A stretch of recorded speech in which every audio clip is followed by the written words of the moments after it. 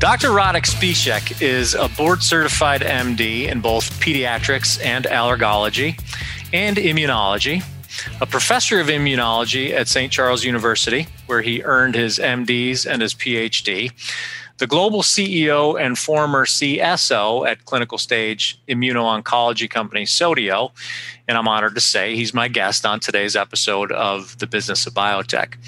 I'm Matt Pillar, and on this episode, Dr. Spicek is going to share his company's strategy as it manages the development and production challenges of an incredibly robust and diverse roster of cell therapy, IL-15 superagonist, and antibody drug conjugate candidates in the Sotio pipeline. Dr. Spicek, I'm sure I'm butchering your name, but thank you for joining me and welcome to the show. Thanks for having me, and you're actually doing great with the pronunciation of the last name. So thanks for that. I appreciate that. Don't give me too much credit. I'm sure to get it wrong here as we move through our discussion. Not much room for improvement. This is perfect. So let's get to know you a little bit better, Dr. Spicek. You've been at Sotio for more than 10 years now, serving in various capacities. As I mentioned, CSO leading up to your appointment as global CEO back in 2018. So give us a little bit of background on you and your story, in your journey there at Sotio. Mm-hmm. Yeah. So Matt, exactly as you said, I mean, I'm a physician. I'm a board-certified pediatrician, pediatric hemato-oncologist, and immunologist. And I would say that the first 10 years of my career, I was following a perfect academic type of career, doing a PhD in tumor immunology in France for, let's say, 3 years. Then working on my board certification here back in the Czech Republic. And after that, I decided to do a regular, let's say, top-level postdoc in tumor immunology, which I did in the U.S. at Rockefeller University in New York City, in the group of former Ralph Steinman, who was working on dendritic cells. So up until 2007, I guess, I've always believed that I will pursue the classical type of career where I will try to combine the top-level clinical work with the science. But a year after my return to the Czech Republic in 2009, I sort of got approached by a Czech guy, an owner of a financial institution called PPF, that is not so much known in the US probably, but in Europe, in Asia, it's well known as a tremendously huge financial institution with over 45 billion euros in assets that is spread across various industries, and it's all basically been an adventure of one single owner, Mr. Peter Kellner, who has built it. So as you can imagine, when he approached me in 2009 with the idea that he would like to sort of make me a part of his adventure that he wants to start in biotech, it was actually extremely exciting, and it was an opportunity that I've never thought about before this interaction happened. Yeah. And after approximately a year of discussions, we agreed that we will create an entity that has become Sotio, which was in 2010. And the dream and the idea from the very beginning was to create an entity that would have the vision of building a diversified portfolio of oncology programs at different stages of development. And with the help of PPF, with PPF being the only entity funding Sotio, we would try to build the portfolio and to bring the programs forward. And the dream of all the people involved in the company is that one day one of those programs will make it all the way through the different stages of the clinical development, will get on the market, and by that Sotio would transform into a regular pharma company. So this is how it started. This is what sort of persuaded me to get involved into that. And there was, of course, a great degree of naivety at that stage. I started that in the position of a CSO with the belief that my sort of previous training allows me to judge on what programs in the world might be attractive scientifically and might eventually become good oncology programs for the portfolio of the company.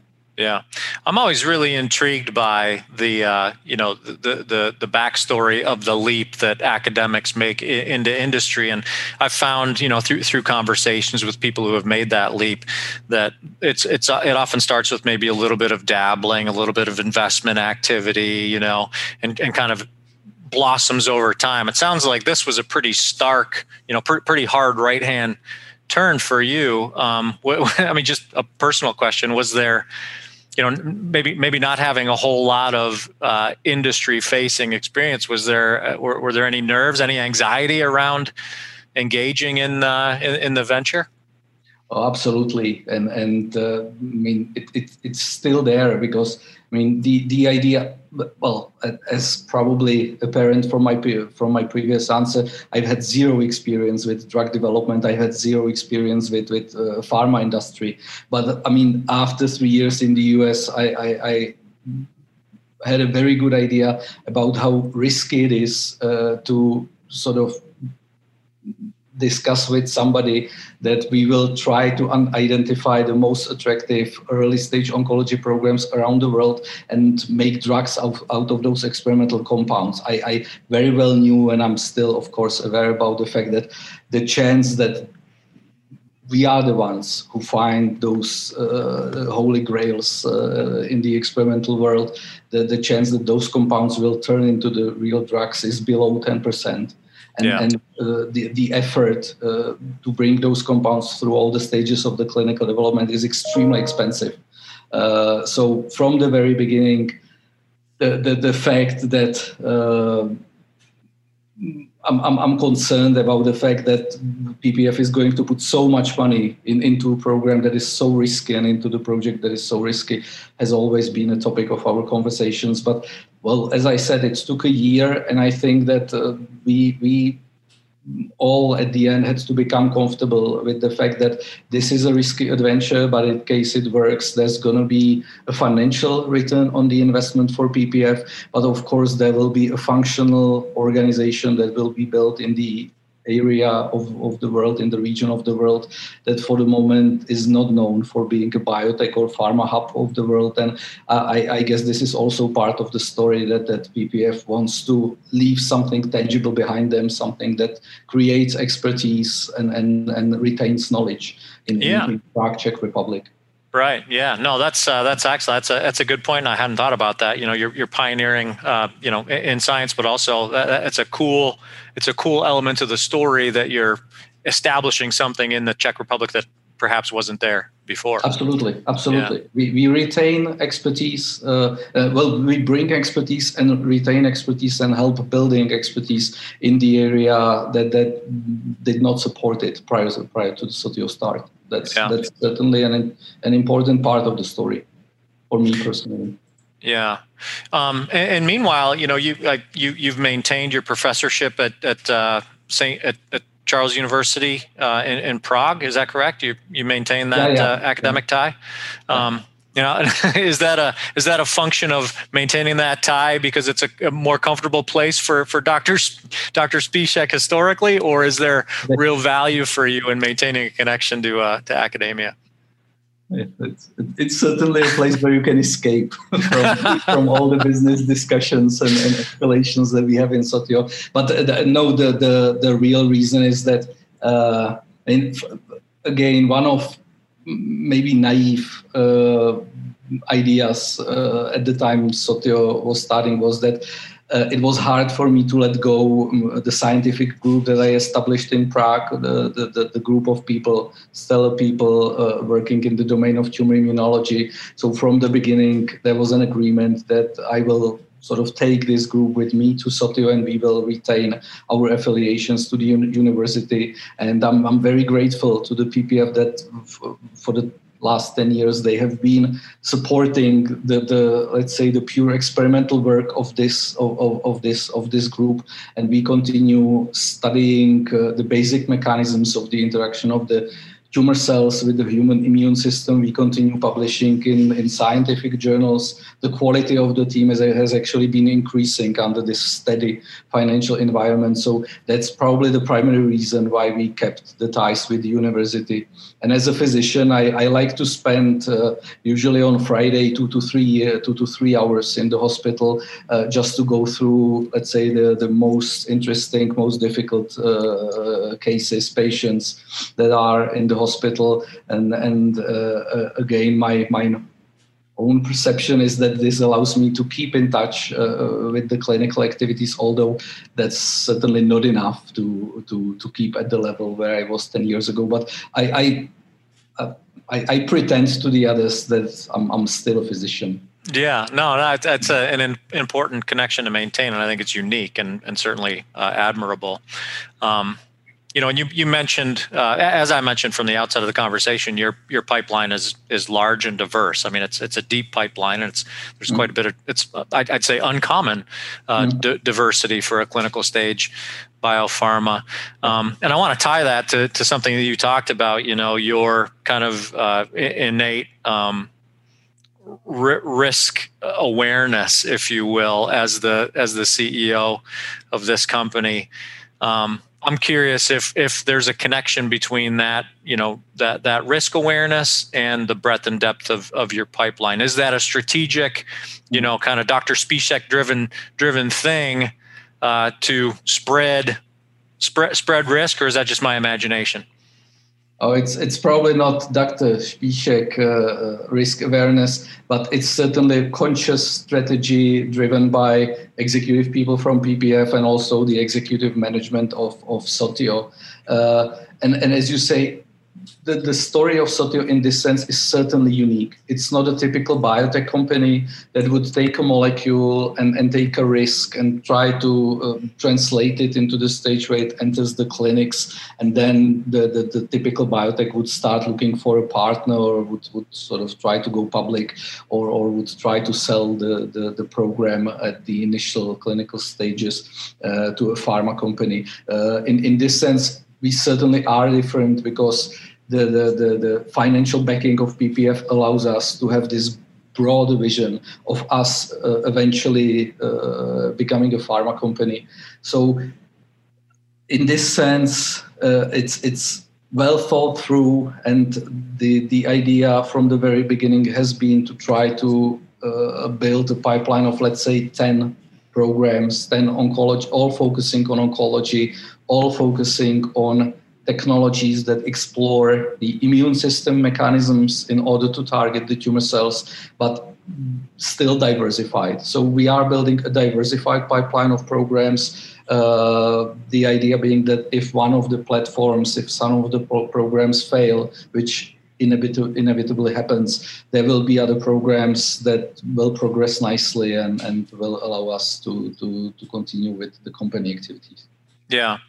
At the same time, I mean, that diversity, so let's talk about that diversity. I gave a quick overview of it, but you've got three, you can update me here where I get this wrong. You've got 3 clinically advanced cell therapy programs targeting prostate, ovarian, and lung cancers, 2 IL-15 superagonist programs in oncology, 1 preclinical, I believe, and 1 phase 1, and 2 preclinical antibody drug conjugates in oncology. So first of all, did I get that right? Is there more to that story?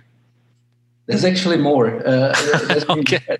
Proving the point I'm about to make. There's actually more.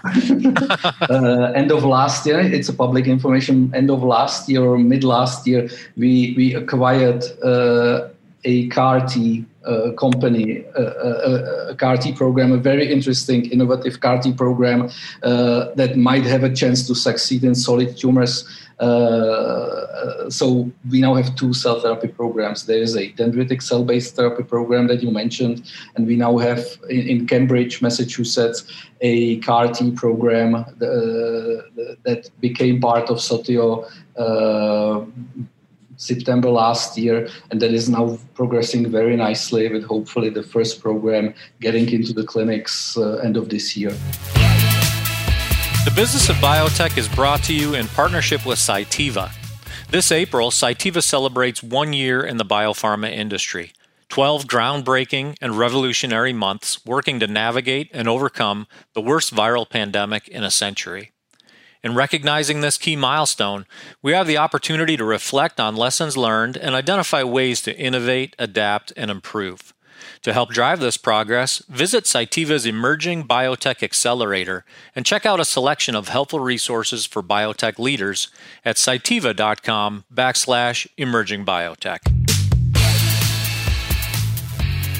Yeah, so the question, that, as I said, kind of proves at least the premise of my question, and that's, certainly theoretically, you look at that breadth and you go, okay, it's sound strategy, but in practice, I can only imagine that this is a challenging thing to manage, to staff for, right? To be a leader in all those modalities at the clinical stage, and this is it's a big multi-pronged kind of open-ended question. But give us some insight, as a CEO of this company, how you bear that mantle of responsibility for leadership and acceleration of each of these diverse modalities. I get the common thread, you mentioned the common thread of oncology and immunotherapy, but again, diverse modalities. How do you go about managing your way through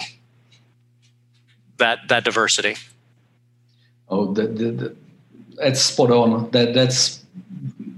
I mean, we've been in this stage of having, let's say, 3 and more interesting, attractive programs for the last 4 years, and we are currently at the stage where the primary focus and the primary topic of our board meetings is how to make sure that the company is in such a shape, like, let's say, expertise-wise, that we are able to move all of them forward at the quality that we want, at the top quality, and at the pace that is required in order to be competitive. So that's certainly, I would love to say that my primary activity at this stage is to scientifically drive those programs, but it's not the case anymore. The biggest issue and the biggest concern that we have is to make sure that we have enough expertise in the company in order to be able to work on those, let's say, 4 different platforms at the quality that we would like to pursue. I guess, and it's a work in progress, of course. It's certainly fair to say that we've realized a long time ago already that there is no way for us to move this forward purely with the people that are available in terms of expertise in Central European region. Because there's no history of biotech, there's very little history of drug development.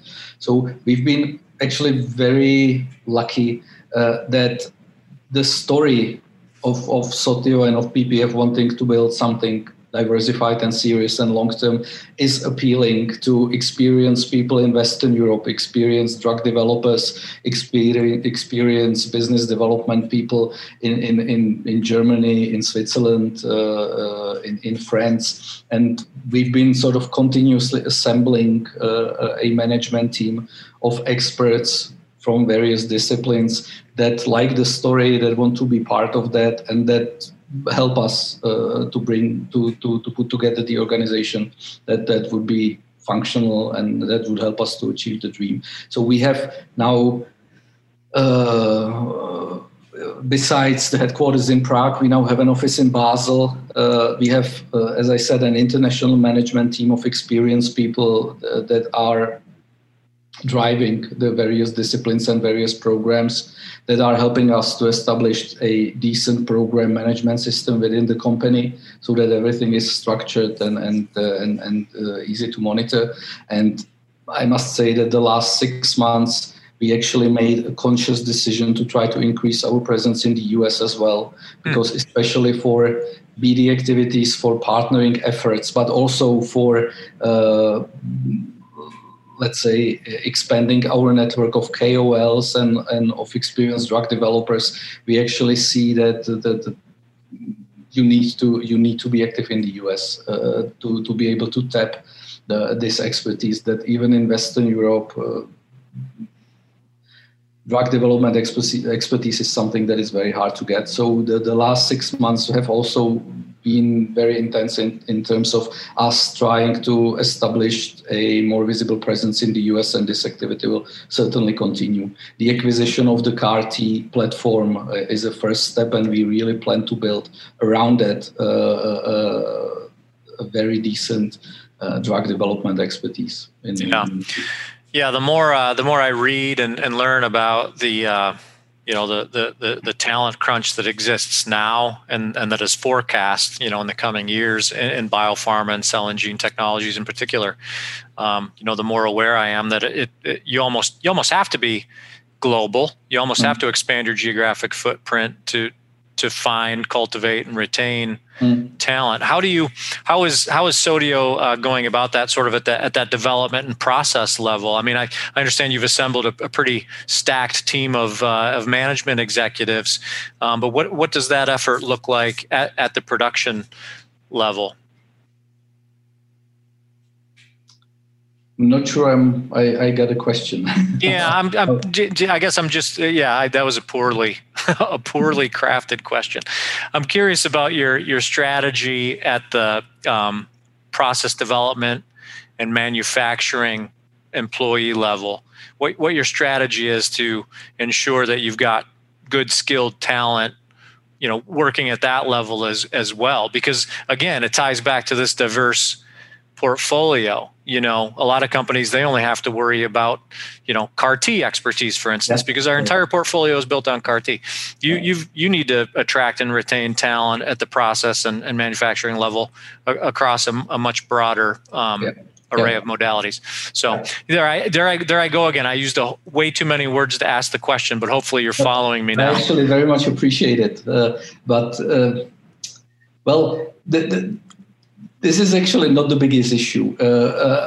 I've spent my entire scientific career working in the cell therapy domain, and Sotio initially, the initial platform, the initial program that Sotio was built around was a cell therapy program based on so-called dendritic cell-based immunotherapy, which is a pretty logistically complicated approach on how to produce dendritic cells that upon injection to the patient's body then induce an immune response against the tumor.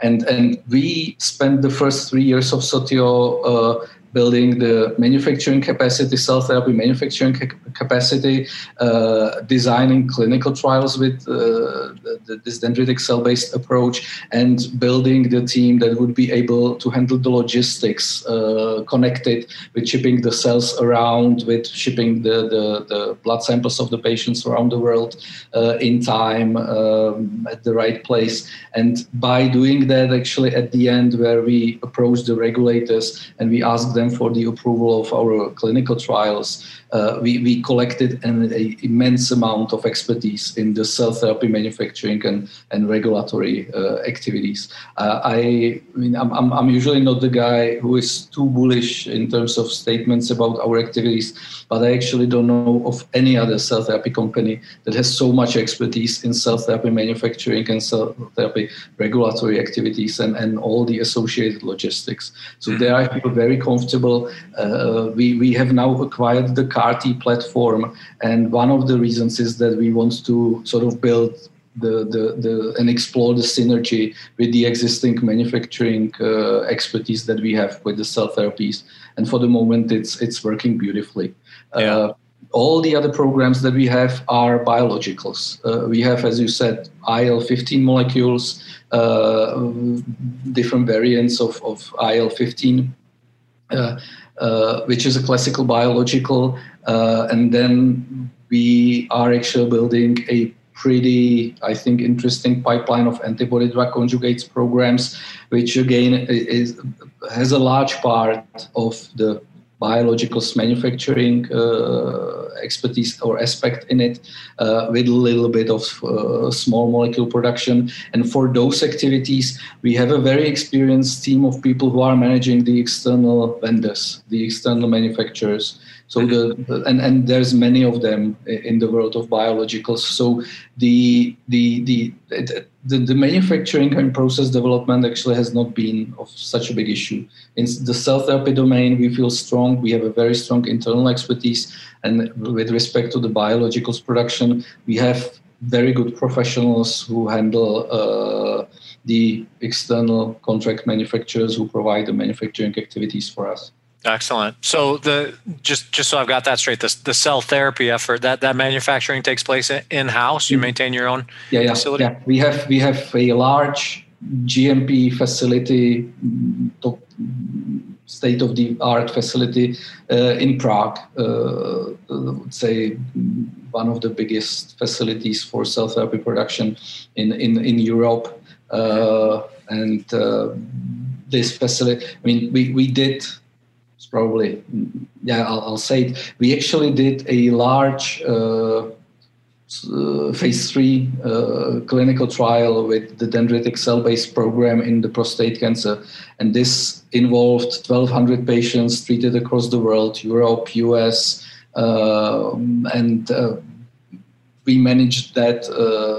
We were able to manage that logistically, but also in terms of the manufacturing from the facility in Prague without any flaws, without any issues. Everything went smoothly. So that really sort of brings you a lot of expertise if you go through an exercise like this. Yeah. Do you anticipate that manufacturing facility would be able to support commercial activity? Probably not. If we get there, we do have plans for building a commercial facility, and of course that would depend on the number of patients. But I guess more. If we ever get to the market with either of the cell therapy platforms that we have, that would require a larger. Even larger cell therapy facility to be able to serve the market. Yeah. Okay. So I want to talk about that relationship with PPF that you've mentioned a couple of times here. So your Sotio is wholly owned by PPF, which I understand just recently sold its stake in NBE Therapeutics to Boehringer Ingelheim for a handsome sum. How has that deal affected Sotio? And will Sotio continue to work with NBE on its preclinical ADC programs? Give us some insight into that. Yeah, so I'll go a little bit broader. As I said, the primary focus of Sotio is to try to get internally programs for which we would have global rights and that we could develop. Of course, from time to time, we see assets, we see companies that are not so eager to immediately give global rights to their programs to Sotio or to get acquired by Sotio. NBE, we met with the founders of NBE at the very beginning of their adventure, and we very much liked the scientifically the program and the vision of the company.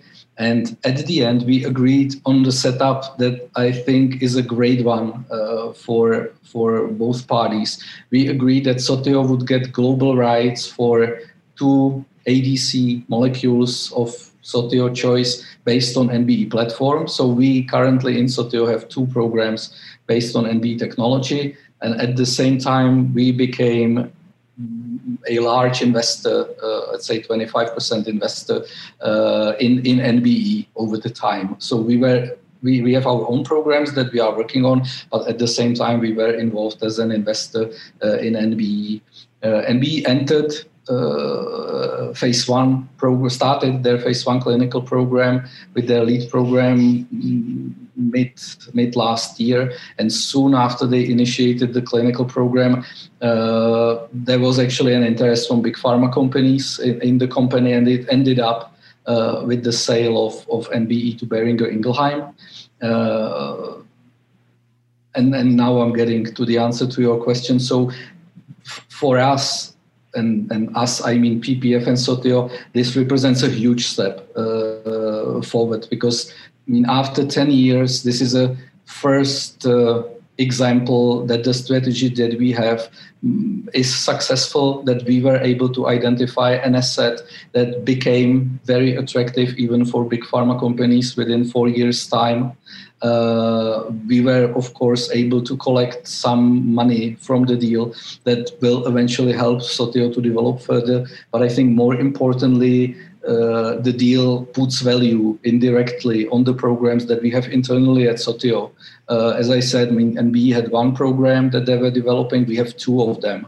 One of them will enter the clinics later this year, and the other one is preclinical. So for me personally, the biggest impact of this NBE acquisition by Boehringer Ingelheim is that it indirectly validates the programs that we have internally at Sotio. And I'm actually very much looking forward to the moment we will go clinical with our lead program, and we will announce the target. And I hope this will be an opportunity to sort of discuss interesting partnerships for the clinical program with this molecule. Yeah, very good.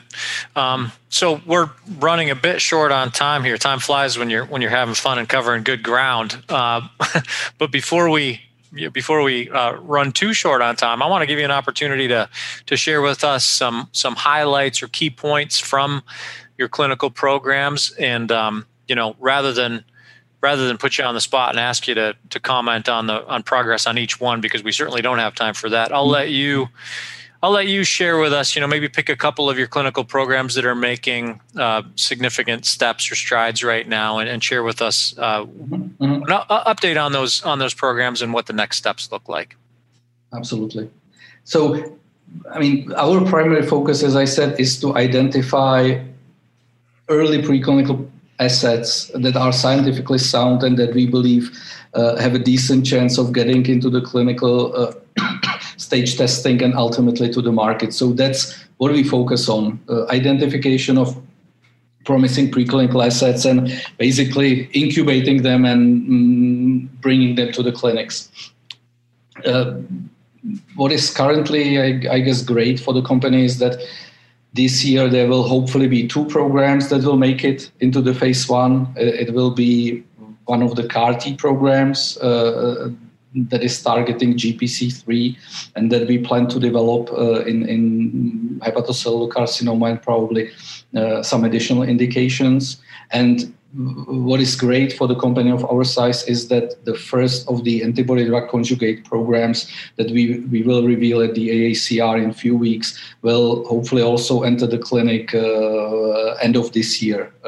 So two INDs, two new phase 1 programs in 1 year is a great achievement for the company. And when asked about the clinical stage programs and the most important aspects, I certainly need to comment on the IL-15 program that we have.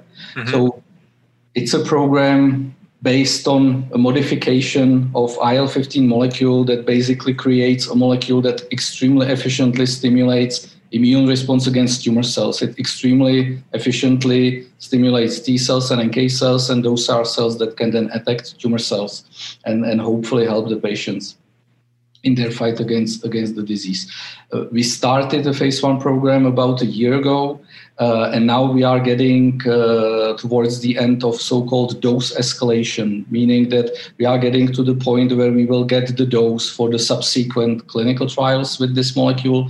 And what is great is that already during the phase 1, we have clear signs of clinical efficacy or clinical activity of the molecule. That we already have patients that clearly benefited from the treatment of the molecule. So that makes it extremely interesting. And I'm very much looking forward to the moment where mid this year, I guess, we will initiate so-called expansion cohorts in specific diseases where we will test the activity of the molecule in monotherapy settings. And third quarter this year, we should be able to also initiate combination studies of this molecule with already established treatments, which is an area where we see a huge potential for this IL-15 derived molecule, because it's preclinically a great combination partner for many clinically established treatment modalities, and we see a very nice synergy when we put the molecule together with the existing drugs. So this is probably what I'm looking forward to most this year, that we will get into the real efficacy-seeking studies with this IL-15 molecule. Yeah. Back where you're comfortable in the clinic and in those clinical settings. So I have to ask you this. I mean, there's a lot of early success. Again, there's a lot of opportunity for success with Sotio there in Prague. You've mentioned that it's a burgeoning biotech scene there. Kind of early days for the biotech scene. So when you have some early clinical successes and IND successes, who do you celebrate with? Are you in a community of new and emerging biopharmas there in Prague? Are you in maybe a science center? Do you have some people that you can go out and enjoy a pint with when things go right? Yeah. That's a great question in the current situation. I don't know whether you are aware, but for some reason, Czech Republic is doing extremely bad with respect to the COVID infection. In the last few weeks, it got really dramatic. So we are under complete lockdown. There's no way to celebrate whatsoever. I go to work in the morning, which is almost illegal because we are supposed to stay at home, and then I return back home in the evening. But I mean, it's amazing. But after 10 years, there's still a group of maybe 30 people that started the Sotio adventure with me. This initial nucleus of people that decided to make a transition from either pharma companies or from CROs or from the university, and they decided to embark on the Sotio adventure. I would say that 80% of those people are still there, and we I mean, the naivety has gone a little bit, but we still believe that there might be that the ultimate vision of the company is to one day get a compound on the market. And whenever there is a successful step towards this goal, this is probably the group of people that we celebrate with. Yeah. Well, I hope that nucleus expands. I hope the burgeoning biopharma and biotech scene in Prague continues to grow, and as things get better there from a pandemic standpoint, hopefully that opportunity will present itself. But I'm sure it will. Yeah. But as I said, I think we reached the point, and it's been obvious to us from the beginning, but we reached the point where we sort of clearly see that we need to be present in the US in order to sort of be able to interact with the right community, with the KOLs, with the potential partners for the further drug development. So that's certainly a step that is ahead of us and that we've been clearly exploring. Excellent. Well, we're like I said, Dr. Spišek, we're about out of time here, so I want to thank you for joining us. It's been a very enlightening conversation. I appreciate the updates and the insight into into your growth and the management of that growth. I think it's very valuable information, and I'm honored to have the conversation with you. Thank you very much for the invitation. It's a great honor for me. Thanks a lot. Thank you. So that's Dr. Radek Spišek. I'm Matt Pillar, and this is The Business of Biotech. We're produced by Bioprocess Online in tandem with a great partner in Cytiva, a company that demonstrates its commitment to clinical stage biopharma companies at cytivalifesciences.com/emerging biotech. There you can find a host of freely accessible resources that guide you on your journey from development to the clinic and beyond. Visit that site. Visit us at bioprocessonline.com, where I'd love it if you'd subscribe to my newsletter. And if you like what you heard today, subscribe to the podcast and give us 5 stars. In the meantime, thanks for listening.